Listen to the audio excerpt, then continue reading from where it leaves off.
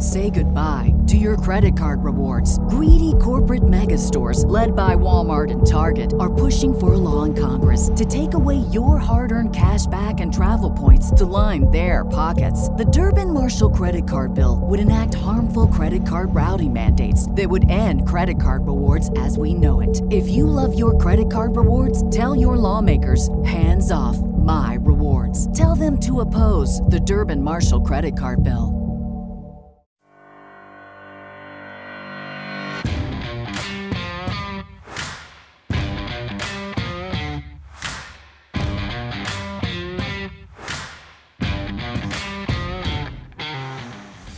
Welcome to the Start Me Up podcast, part of the Demcast Network. I'm Kimberly Johnson in D.C., and today I'm going to be chatting with Maysoon Zayid. She's a comedian, actress, and disability advocate. She's also a Palestinian woman who has cerebral palsy, and she wanted to be an actress, but Hollywood isn't so friendly to disabled actors. So women like Ellen and Roseanne and Whoopi Goldberg inspired her, and she decided to become a comic. And she was totally welcomed, and she's so freaking funny. Actually, Keith Olbermann gave her her first television break. She's got such a fascinating story, and I know you're going to love her, and we do have a fascinating chat. So before we get into that, I'll quickly remind everybody that Start Me Up is supported by listeners. It's an independent podcast, woman run. I'm the woman, and if you like the show today, consider becoming a monthly subscriber at patreon.com/startmeup. You can start out at $2. That gets each show delivered into your mailbox. You can also sign up for $5 a month. That's going to get you at least 2 times where I do a podcast where I'm by myself and I talk about whatever. Sometimes it's like a dating stuff. Sometimes it's experiences I've had in my life. Sometimes it's patriarchy. Sometimes it's just shit I see online, whatever. But it's a way for you to get to know me. And right now I am doing those podcasts for just patrons only at $1. Eventually, it's going to go up to a $5 thing. But right now, just to tease you and hopefully get you to upgrade to that $5 a month, at least 2 podcasts. Now, keep in mind, tomorrow I'm going to be doing one, but it's going to be with Steph Walton. Now, for those of you who don't know, Steph Walton used to be my partner. She's a regular on the show, and we're just going to talk about whatever's going on. Every day is just so crazy. But keep your thoughts and prayers for Steph, because she wasn't feeling very well, and we're praying that it's not a coronavirus thing, but she wasn't feeling well the other day, so hopefully she'll be fine. But she's going to be here tomorrow, and we're going to do it for patrons only. What else? But you can sign up for any dollar amount to support the show. Just consider it you're part of like the production team, and you're helping to support the show that way. So you can also go to the Patreon description, and there's an option where you can make a one-time payment. I've got a PayPal information. My email address is there. Some people like to do that. And just FYI, thank you. I'm grateful for any kind of support that I can get. And of course, Start Me Up is on all of the different sites that podcasts can be found, Stitcher and iTunes. Please go over to iTunes and Apple Podcasts. Become a subscriber. It's free. And then if you could give me a review, or you could, do a rating thing, whatever, either way, that's fine. I need them. Thank you for the people who have already done it. I greatly appreciate it. Let's see. Anything else? I think that should be it. I will probably do a lot more venting tomorrow, but today I'm going to laugh with Maysoon. So please enjoy my conversation with Maysoon Zayid. Welcome, Maysoon. Thank you so much for having me. This is my first quarantine life interview. You got the first one. All right. My boyfriend... I'm just from the bunker, and I'm now using my phone again. Oh, my God. My boyfriend, Bob Seska, also does podcasts, and so... he was talking about some people that he was considering asking. I'm like, well, now's the time to ask. It's like fish in a barrel. Yeah. Everybody's home, That was literally what I said to my publicist, Danny. Yeah. I called him up and I was like, listen, I got no work till June 4th, and they're saying it might actually be September because all of my shows were canceled. Absolutely everything. It was like devastating. Oh I said, remember all those podcasts I turned down? Call them up one by one and book them. I've got nothing but podcasts to do. Well, just so we're clear, you never turned me down. I hadn't asked you yet, but I mean, you were on my list. There's when we follow each other on Twitter. So obviously, I've paid attention. I saw you kind of came into my focus, especially that you were a Warren supporter. And, so I followed your tweets and everything. And it was just a matter of time before I was going to invite you. But it was actually Danny who introduced me to you. So that's awesome. Yeah, he's incredible. I have the best publicist. Everybody's getting fired during this time or being laid off, and I was like, Danny, I'm going to need you to work double. This is our moment. Yes. This is the time to actually get me on TV. Well, okay, before we get into the bulk of the interview, which is going to be about you, I just want to know how my cat Beyonce. Oh, and your cat Beyonce. I love. Yeah. How are you holding up? So I'm doing great because I'm Palestinian. So I'm born and raised in the great state of New Jersey, but I spent every summer in Palestine, and my parents would send us war or shine. So I've lived under curfew. I've lived through bombing. I've had to deal with checkpoints and water and electricity turning off. So I'm doing pretty great, except the looming illness and death, right? Yeah. So when you're in a war zone, yeah, there's a lot of deaths, but it's not like Grammy and Grampy are directly being targeted. Yeah. Not only is it killing people, but it's killing people I like. My mentor is 80, my mom is 73, my Broadway buddy is 80. This is just terrifying because it's not just being jobless. It's not just being stuck in Jersey, which I hate. I just want to drive to D.C. out of sheer I'm free, but I also don't want to be a spreader. Yeah. So it's super stressful. And so what I've tried to do is I created this thing that people subscribe to so that I could do live streams and stand-up comedy from home. Oh. And I want to be the pandemic George Carlin, where I get people through it, but I also tear down Trump. And the issue is I cannot convince myself to put a bra on. And I can't do a live stream without a bra. So it's the struggle is so real. And I have never in my life been that person. I'm up and running. I fly 200 days a year. I'm a super crip, Yeah. So the weird passage of time and the inability to get myself on the computer is really devastating to me. Oh, my God. Well, I know the bra thing very well. Was that a lot? That was a lot. Well, the bra, most of the day I don't put a bra on, but during the evening when I watch television, it's just a sports bra, so it's half and half. But, oh, my God, that's funny. That's really funny. Okay, so let's get into it. Now, I was introduced to you because of Twitter, and obviously I'm interviewing you, so I did some research, and I watched your TED Talk, which, by the way, everybody should watch this. I am going to link it in the Patreon description of this show. It's informative, but it's so entertaining. So why don't you just kind of start? You have cerebral palsy. You start off your TED Talk with about what happened. So why don't you tell us what happened? So the doctor who delivered me was drunk. And everyone in New Jersey is beeping their horns because they apparently have no pandemic patients. So I was born on Labor Day. Doctor who delivered me was drunk. I lost a couple of minutes of oxygen, and it made me have cerebral palsy, which is different in everyone. Mm-hmm. Some of us are nonverbal. Some of us are wheelchair users. In my case, I shake all the time. Mm-hmm. So the joke that I do on stage is I shake it like Taylor Swift, but she just wants to, and mine is involuntary. And the cool thing was that the nurses reported him, so I made a bucket of money in a lawsuit against him, and I think that's why I was able to become an artist. Wow. Because if I didn't have money to live off of, my mom would have made me become a lawyer, doctor, or engineer. My sisters, one has an MBA in business, one is an ambassador at the United Nations, and one is a pharmacy doctor. So, I'm the lowest rung. But I think they let me be an artist because they're oh, poor disabled girl. Nobody's going to marry her. And she has her own money, so let her make the money. And without that, nest egg, I wouldn't have been able to do the career that I wanted to do, which was acting. Mm-hmm. So, of course, my dream in life was to be on General Hospital like most Muslim girls growing up in America.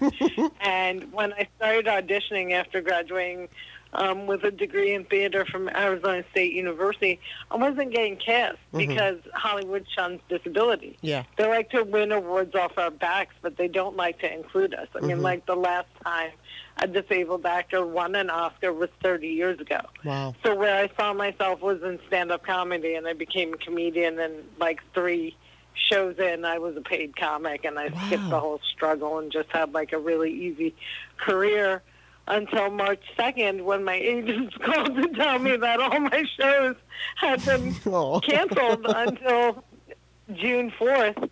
And then someone kind of whispered the other day that it might actually be September. Wow. And so now I'm a cam girl on Patreon, just like you, Kimberly. Well, okay, so you were an extra in General Hospital? No, I am a character. Oh, okay. I got cast on General Hospital. In May of 2019, I finally had my dream come true, and I'm a recurring character on General Hospital. I play Zara Amir, a shark of a lawyer with a shady past that hasn't been written yet. Awesome. Well, I was on Days of Our Lives, and when you were talking in your I just misunderstood you, because in your TED Talk, I heard you say that you were on General Hospital, and I thought you said that you had only been an extra. No, I was an extra on As the World Turns. Oh, okay. Number 3 at Al's Diner. Yeah. Gotcha. Well, okay, the funny thing is, and you had mentioned, and I want to preface this with not wanting to belittle anything that you have to say. This goes into A, Hollywood, and B, my body image issues too. But I'm 6 foot tall, and I have very large bones, and I was never like skinny. Like, I'm not narrow, I'm wide. And there, I was definitely, back in the day, I'm 52, I'll be 52 in July, but when I was pursuing a career, I was in my 20s, mostly in my 20s. And I mean, I was slender. I wasn't skinny. I wasn't like Hollywood skinny, but you had mentioned about the fact that they hire perfect people. And so they hired me. Actually, the interesting thing was they hired me on Days of Our Lives to be a model. And I was surprised by that, because I did not fit the mold of the soap actress, especially the body. I was taller and bigger than most men, and I was always very well aware of that. And then eventually it led to me being a police officer on the show, and I did that for like 7 years. But it was like, when you said something like they hire perfect people, I kind of thought to myself, look, I'm still a nice looking woman, but obviously when I was younger, I was a good looking woman, but I wasn't perfect in Hollywood standards, and that always got in my way. So, I mean, obviously I don't have a disability, and there's no comparing that, but just in also I'm a multiple minority, because also if you see me, I'm totally fluffy. I'm the old school Marilyn Monroe size 14, and I'm never going to be less than that. Like, Michael Moore started walking and he dropped like 40 pounds. I started walking and literally nothing happened. Like, I was born this size, I'm going to die this size. This is just the size I am, and it's not going anywhere. But I'm also brown. Like, I'm also ethnic. You know what I mean? Yeah. So, like, if you're disabled, you really need to be a cute little white disabled boy. Right. You don't need to be, like, as you said, a big-boned, ethnic disabled woman who's got like a sailor's mouth. So, but in stand-up comedy, I found my place. Yeah. I always say that stand-up comedy is the island of misfit toys, and you go there and you fit in, because the more unique your story is, the better. So, first of all, nobody cared that I had cerebral palsy, because they just thought I was the drunk chicks doing comedy. So like, no one was really fazed by me, and I found my voice in comedy, and I think in a time like this, that's so scary, where you have like a real roar of authoritarian leadership trying to take over this country. Being a comedian is like such a blessing. Oh, the my fact God, that I always get to write what I say, that no one controls my words, that even in a pandemic I could get on the computer and make jokes. And as of right now, no one's going to drag me out of my house. I don't know if that'll be true after November of 2020, but for now. Right. Well, I mean, first of all, I applaud you. I mean, it's like to decide to become a comic. My acting coach once said to me that I should consider becoming a comic, and I knew I wouldn't have been able to do it. I mean, if you say to me, be funny, I'm just going to be the most boring, dull person that ever lived. I mean, I can be funny organically when it comes out, but I can't, it's like to say I'm going to become a comic. Obviously, you've been funny your whole life and you have. This is where I get to plug my book. Yes. So I have an Audible book. It's called Find Another Dream. And I talk about how this happened. How this really happened was I got my heart broken. And every time I told people the story, they laughed hysterically. Oh. And that's when I realized, I was like, wait a minute. This is like heartbreaking, and I'm a drama queen, but everybody's laughing. I think I might be funny. And I signed up for a class at Caroline's Comedy Club. Like, Wow. It was as simple as that. Wow. But in the book, I go through the whole thing about how, like, my heart was torn out, and I would tell people the story, and they would just laugh hysterically. And that's how I learned how to do it, you know. And then when I became a comic, my comedy teacher made me address the cerebral palsy. So I wasn't going to mention it in my comedy at all. Mm-hmm. And he was like, if you don't, they're going to be distracted because they're just going to be trying to guess, like, what is wrong with you, you know? And so that's how I got my intro, because I wanted to take the fact that I had a disability and bury it in a bunch of other things. So my intro was, you know, I'm Palestinian, I'm Muslim, I'm a woman of color, I'm disabled, and I live in New Jersey. So it's like all the horrible things rolled into one. Oh, my God. Now, let me ask you, obviously, I mean, I've heard from other women comics that, it's a man's world. Comedy is a man's world. Yeah. What has been your experience? So here's number one. Number one, like my third or fourth show, I meet this amazing comedian named Dean Obidala. Mm-hmm. So Dean Obidala, he's a Muslim radio show host on Sirius XM Progressive Radio, mm-hmm. and he goes on the news all the time. But he was also a stand-up comedian when I was coming up, and he and I joined forces, and we started the New York Arab American Comedy Festival to combat the negative images of Muslims and Arabs post 9/11. So my first real deep experiences in comedy were with Dean, who is the most decent guy you've ever met. So, like, I really lucked out and was always on equal footing. We worked really hard to have, like, 50-50 representation of, Arab men and women in our comedy festivals.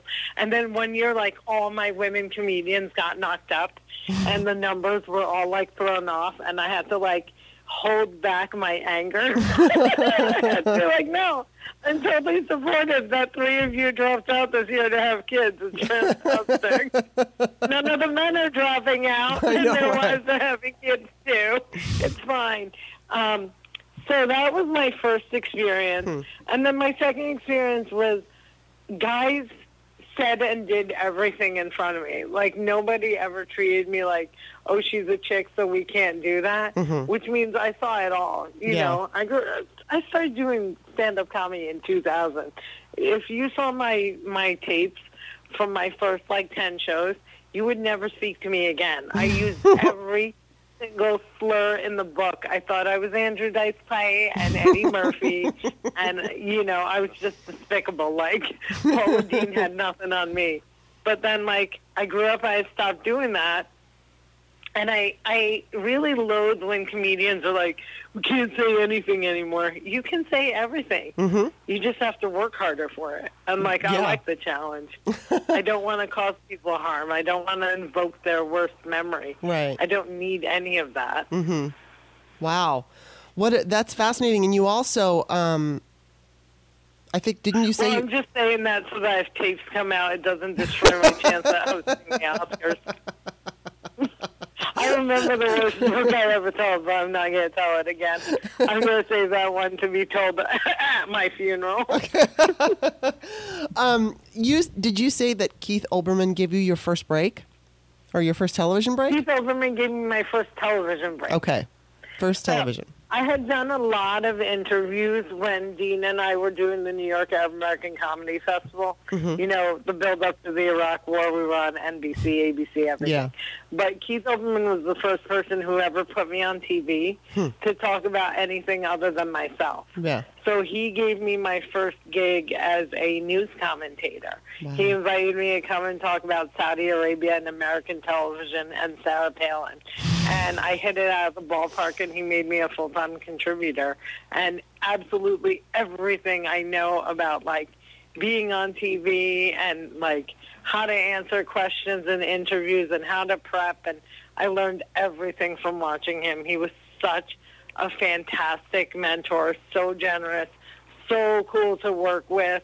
I hear all the stories about him, and I'm like, I don't know, maybe I'm just from Jersey, but I thought it was perfect. Well, yeah, I mean, I absolutely adored him. I love his "you, sir." I just like, he's so like fucking has so much conviction. I just heard that he was behind the scenes. Incredible patience, because I was learning on the job. Yeah. And there was so much patience, you know? Wow.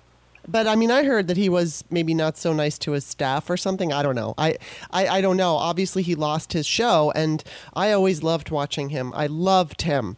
So I definitely miss him. I don't necessarily remember seeing you, but it's been a while. So I don't know. When did he lose his show? In Find Another Dream, you hear all about the gaslighting by Al Gore of us. It's a very fun chapter about how when we were at Current TV. So, again, I will plug my book, Find Another Dream, available on Audible.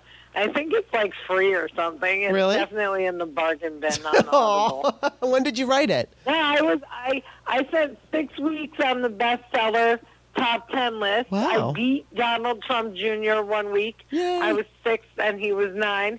And my dad's in heaven and not tweeting me to 70 million racists.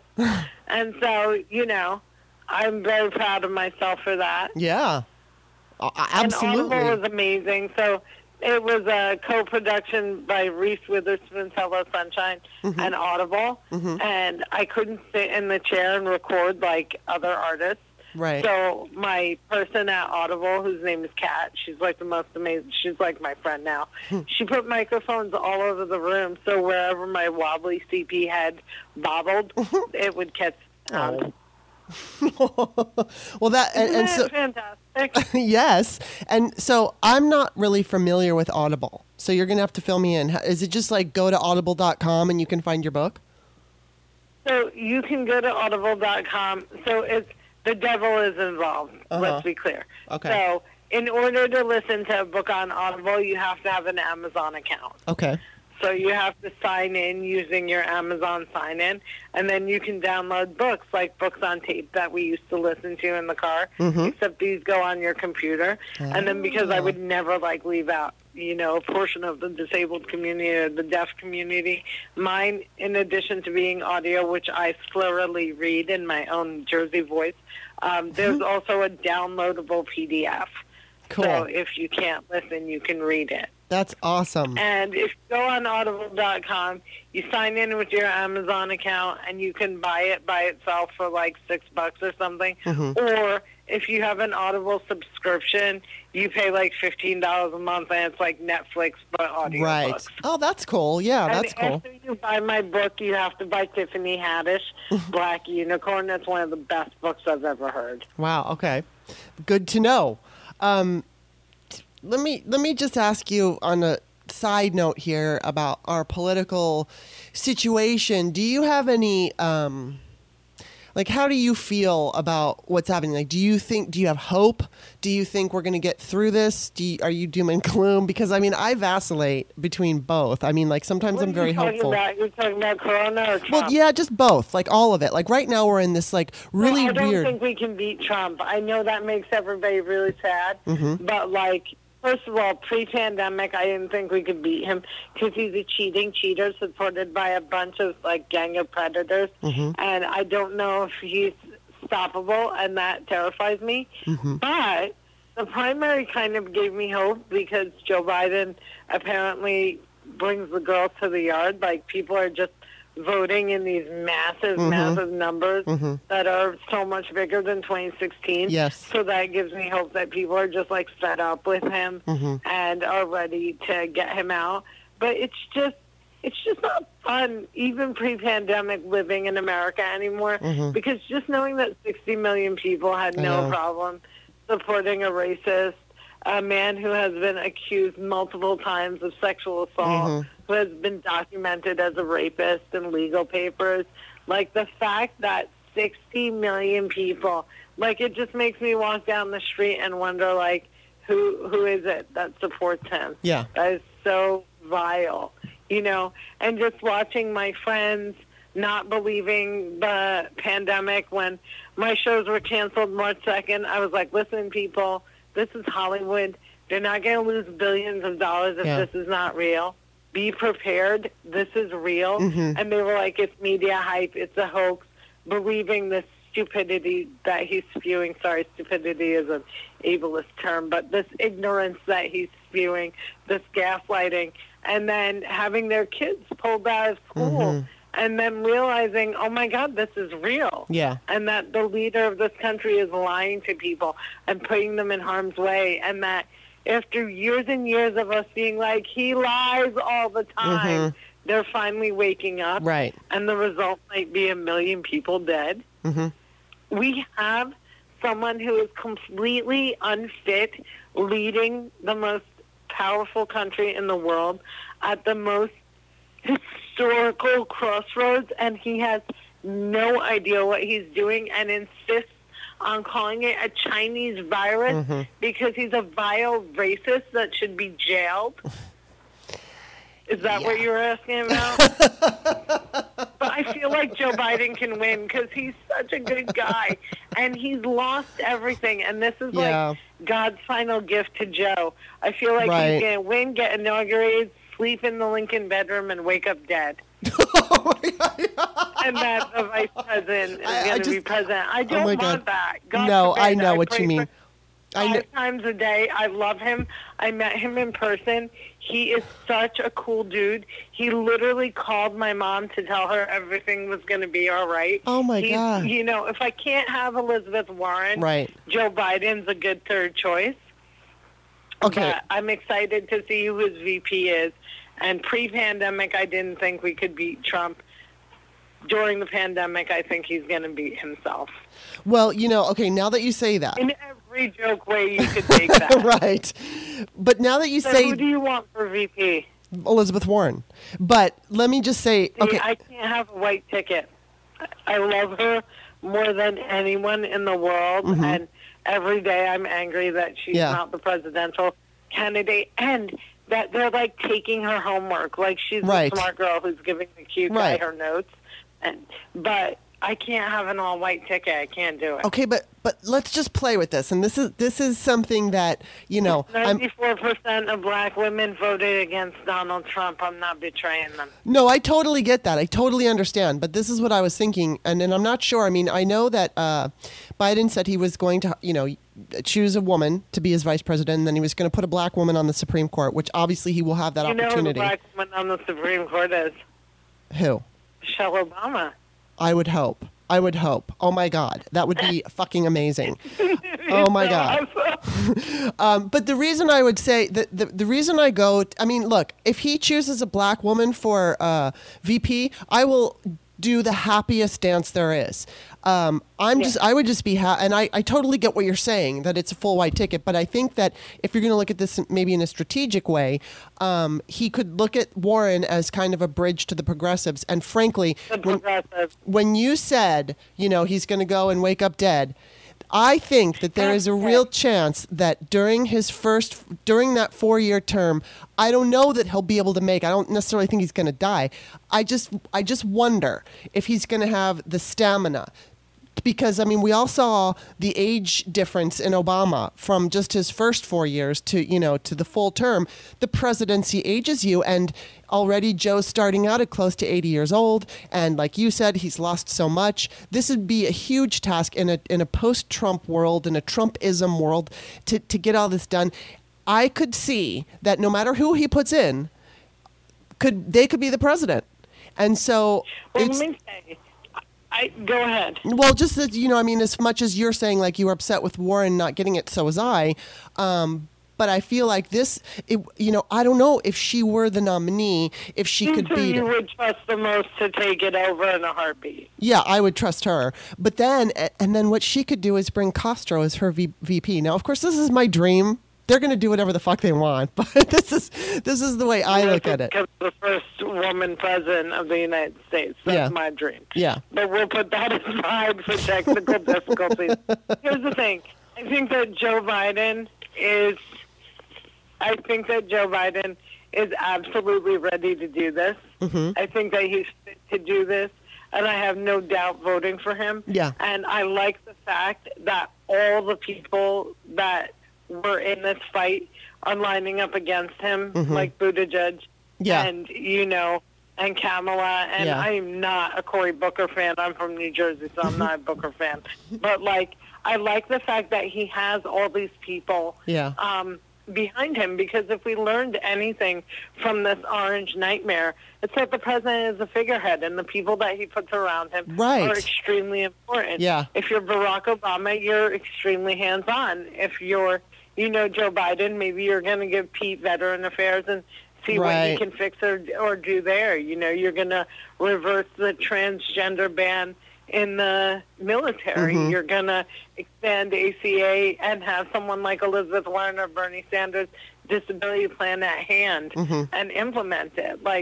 I like the fact that so many people have coalesced behind him. Yeah. I like that he has been to hell and back and can lead from that vantage point. Yeah. And, he just kills me when he refuses to join 2020. You know what I mean? I want his language to evolve and change. He's a smart guy, and he can do it. And I get the folksy stuff, but when you say illegal alien and an otherwise perfect town hall, it's hard for me to sell you to my friends. Exactly. Yeah, exactly. Well, I mean, that's where we are. We're at this situation where he's kind of like the old school, and he's going to use the terminology that he remembers growing up. And it's just, I'm with you, and he's a smart guy, and he could move along. But here we have him. He was certainly not my first choice. In fact, I didn't think that he would be where he is, but he is.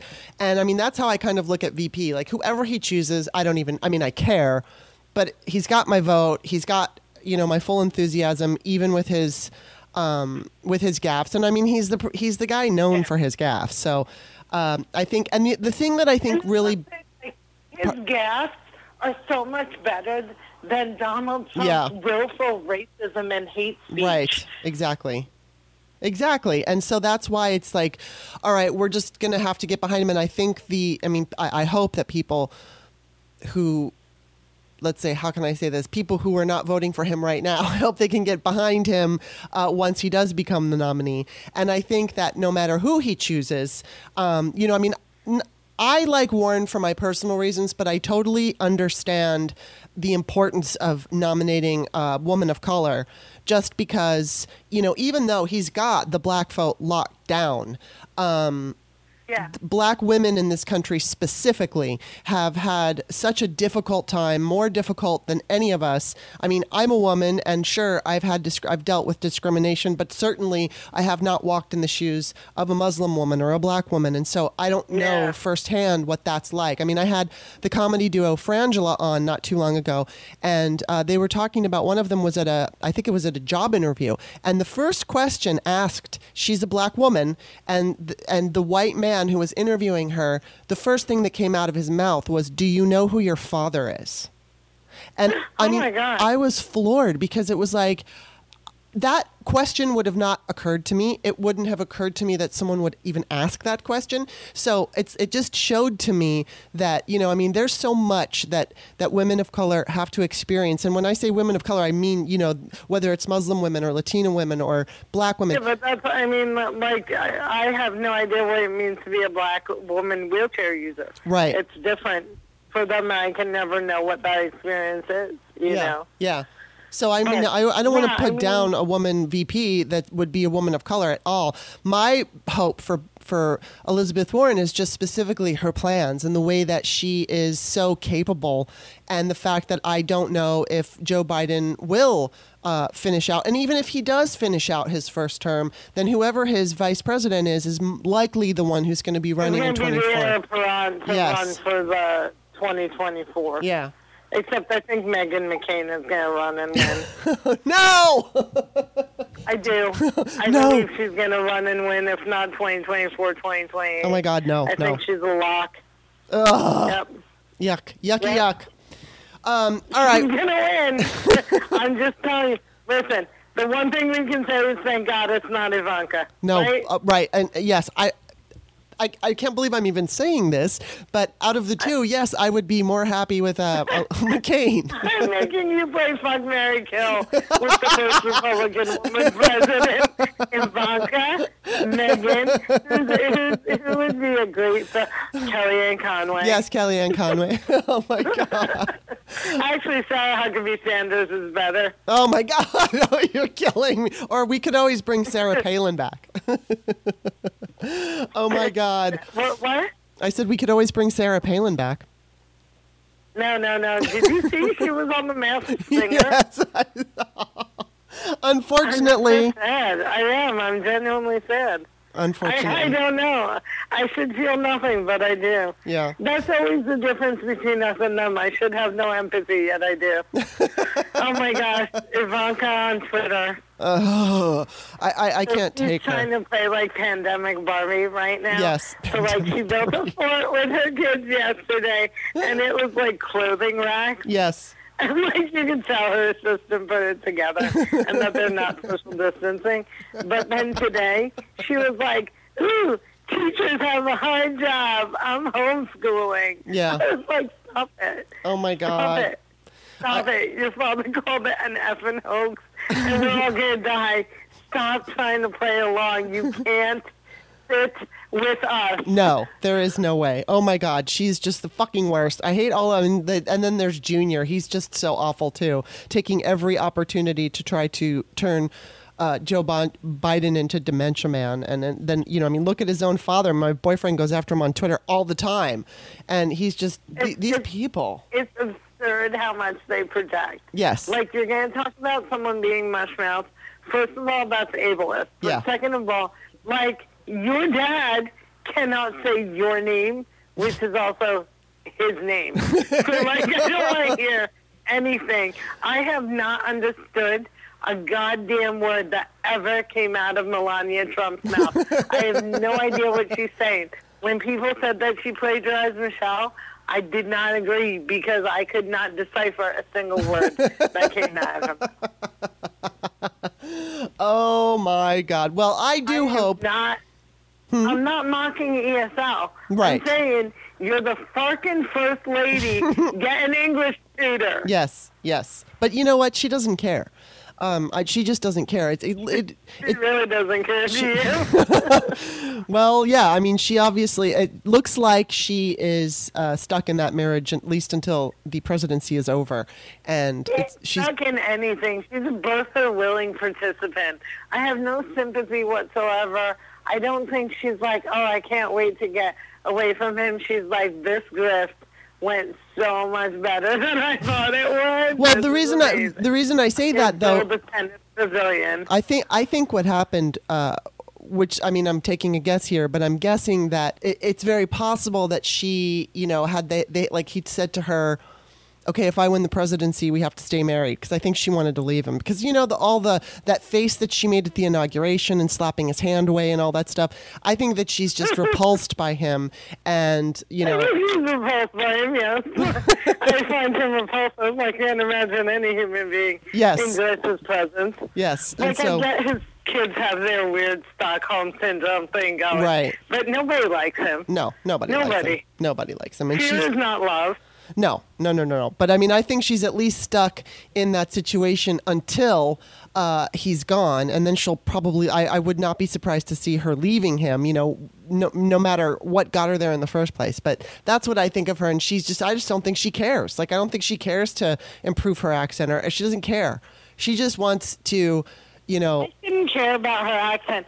It's only because they're so xenophobic that, like, seeing them be cartoonishly, like, heavy accented is just so much more of that gross hypocrisy that we're always being subjected to, Oh, yes.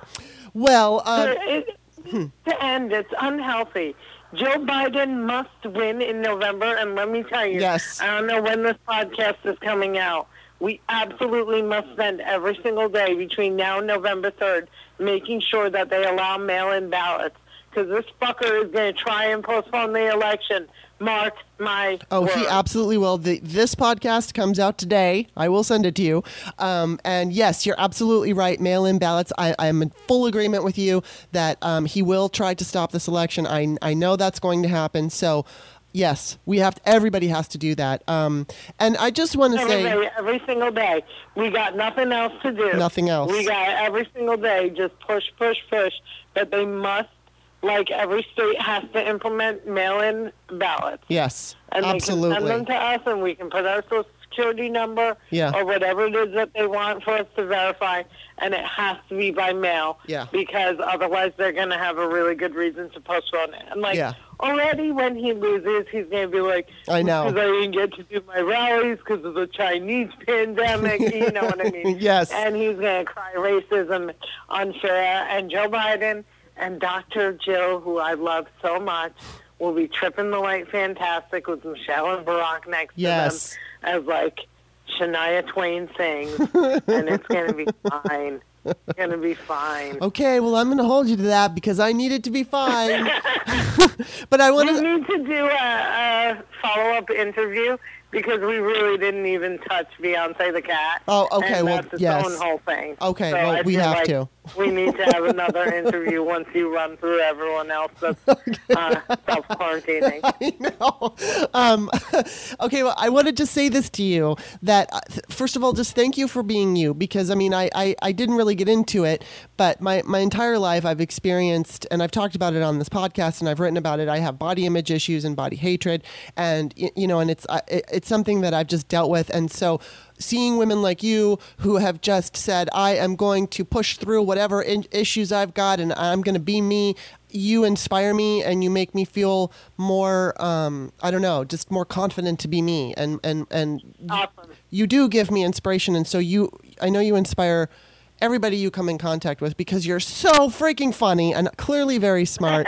and thank you so much for being on the show. Thank you so much for having me and kind of yanking me out of my slump. I really hope this inspires me to, like, get my own stuff going. So there you go. You inspired me right back to put a bra on and figure out how to put that bra on. Put that bra on. Bye.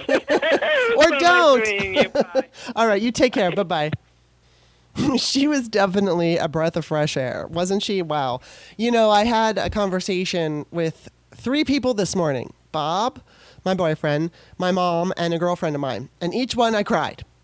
Each one I started losing it because I was like, oh my God, are we going into a Great Depression? And oh my God, who am I? Who do I know that's going to die? I mean, it's like all these thoughts that are going right now. I just want to cry. But it was so nice to talk to her because she did, just like she said it, like I pulled her out of her thing. She pulled me out of that feeling of, you know, I'm going to go right back into it, I'm sure. But she helped me for, you know, a few minutes laugh and feel like a human being again that doesn't have to worry about all this stuff. And I'd like to say this too. Yesterday I spoke to somebody, and I'm going to have to be vague here. I spoke to somebody that I know very well, and I was informed that there was somebody, a mutual person in our lives that is very important, that was at the doctor because of a possible cancer scare. And I was really, you know, when I heard this news and I thought, oh my God, this person I know who is very important to me might have cancer, my first thought was, that's it. It's cancer. And I got a call back about 2 or 3 hours later, and it's not cancer. And I was so fucking grateful. Like, you don't even know. I was so grateful. Because, you know, obviously the stress, I'm sorry, you know, I mean, I'm not going to apologize for crying, but I'm just letting you know that during this quarantine, during all this, my emotions are all fucking over the map. So I'm just going to cry sometimes. And I imagine tomorrow when Steph is on, there's going to for sure be some crying, although we're also going to laugh because we like to laugh. So, you know, we still have our humor despite all this craziness. But just to find out that this person was not sick, it gave me such a relief, and it kind of put things into perspective, because, you know, the person who gave me the news and said, all right, our mutual person of interest is at the doctor, said there are bigger things than this virus. And it's so true. So, right now we're also laser focused on it. We're laser focused on Trump and the virus and this and that. But there's other shit that's going on in our lives. So I was so relieved, and it just felt really good. And, I'm going to have to figure out what to do. Unfortunately, I have not been working out. I'm usually somebody who works out all the time, and I don't know. I just don't want to. I just don't. And so I have to force myself to do that. I think I'm going to force myself to go for a walk. That's one thing. At least we can all go outside. We can all go outside and breathe fresh air, and we can, have some semblance of normalcy, even though things aren't normal. We can get some exercise, which I'm going to have to force myself to do. And, we're just going to have to get through this thing because it's so scary. But I know that I'll be doing podcasts. Maybe I'll be upping them. Definitely tomorrow Steph and I are going to get together. Hopefully she's going to be available, and I'm just going to say she wasn't feeling very good yesterday, so when I talked to her about this, so fingers crossed that she's okay. And planning on doing a show for patrons only, just to, keep us going. So anyway, I hope you enjoyed the show today. Definitely you can find me on on Twitter, on Author Kimberly, Kimberley. And then you can always go to Amazon, Kimberly A. Johnson, and find my books. Peyton's Choice is a book about teen abortion, and it's a great book to read during a pandemic. Teen love, teen abortion, and it was loosely based on my life as a teenager. I lived in Torrance, California. I had 3 girlfriends, and we went to high school by the ocean, and it was kind of like a dream. It was like one of these everybody talks about high school being so awful. I didn't experience that at all. I had a great time in high school, especially that particular high school where I went to 11th and 12th grade and graduated. And it was so much fun. So basically I just kind of took my experience as a teenager and used it as a backdrop for the story. And the girl in the book, Peyton, is a 6-foot blonde, but I never did have an abortion, so I had to kind of make that part up. But still, it's kind of my experiences living in Torrance, California. And, I am somebody, it's weird. I'm going to be 52 years old, but I always like young adult stories. I always have. I've always found them interesting. So anyway, you can find all my books, Peyton's Choice, The Virgin Diaries, American Woman, The Pole Dance, and Ain't No Sunshine, Men Reveal the Pain of Heartbreak.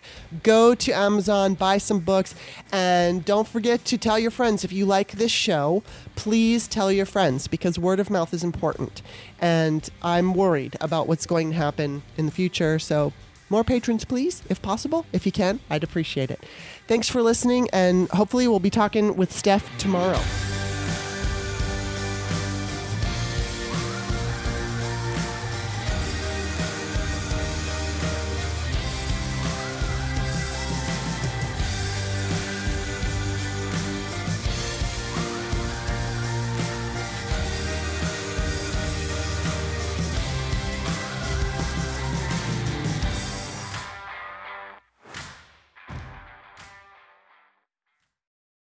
Say goodbye to your credit card rewards. Greedy corporate mega stores, led by Walmart and Target, are pushing for a law in Congress to take away your hard-earned cash back and travel points to line their pockets. The Durbin-Marshall credit card bill would enact harmful credit card routing mandates that would end credit card rewards as we know it. If you love your credit card rewards, tell your lawmakers, hands off my rewards. Tell them to oppose the Durbin-Marshall credit card bill.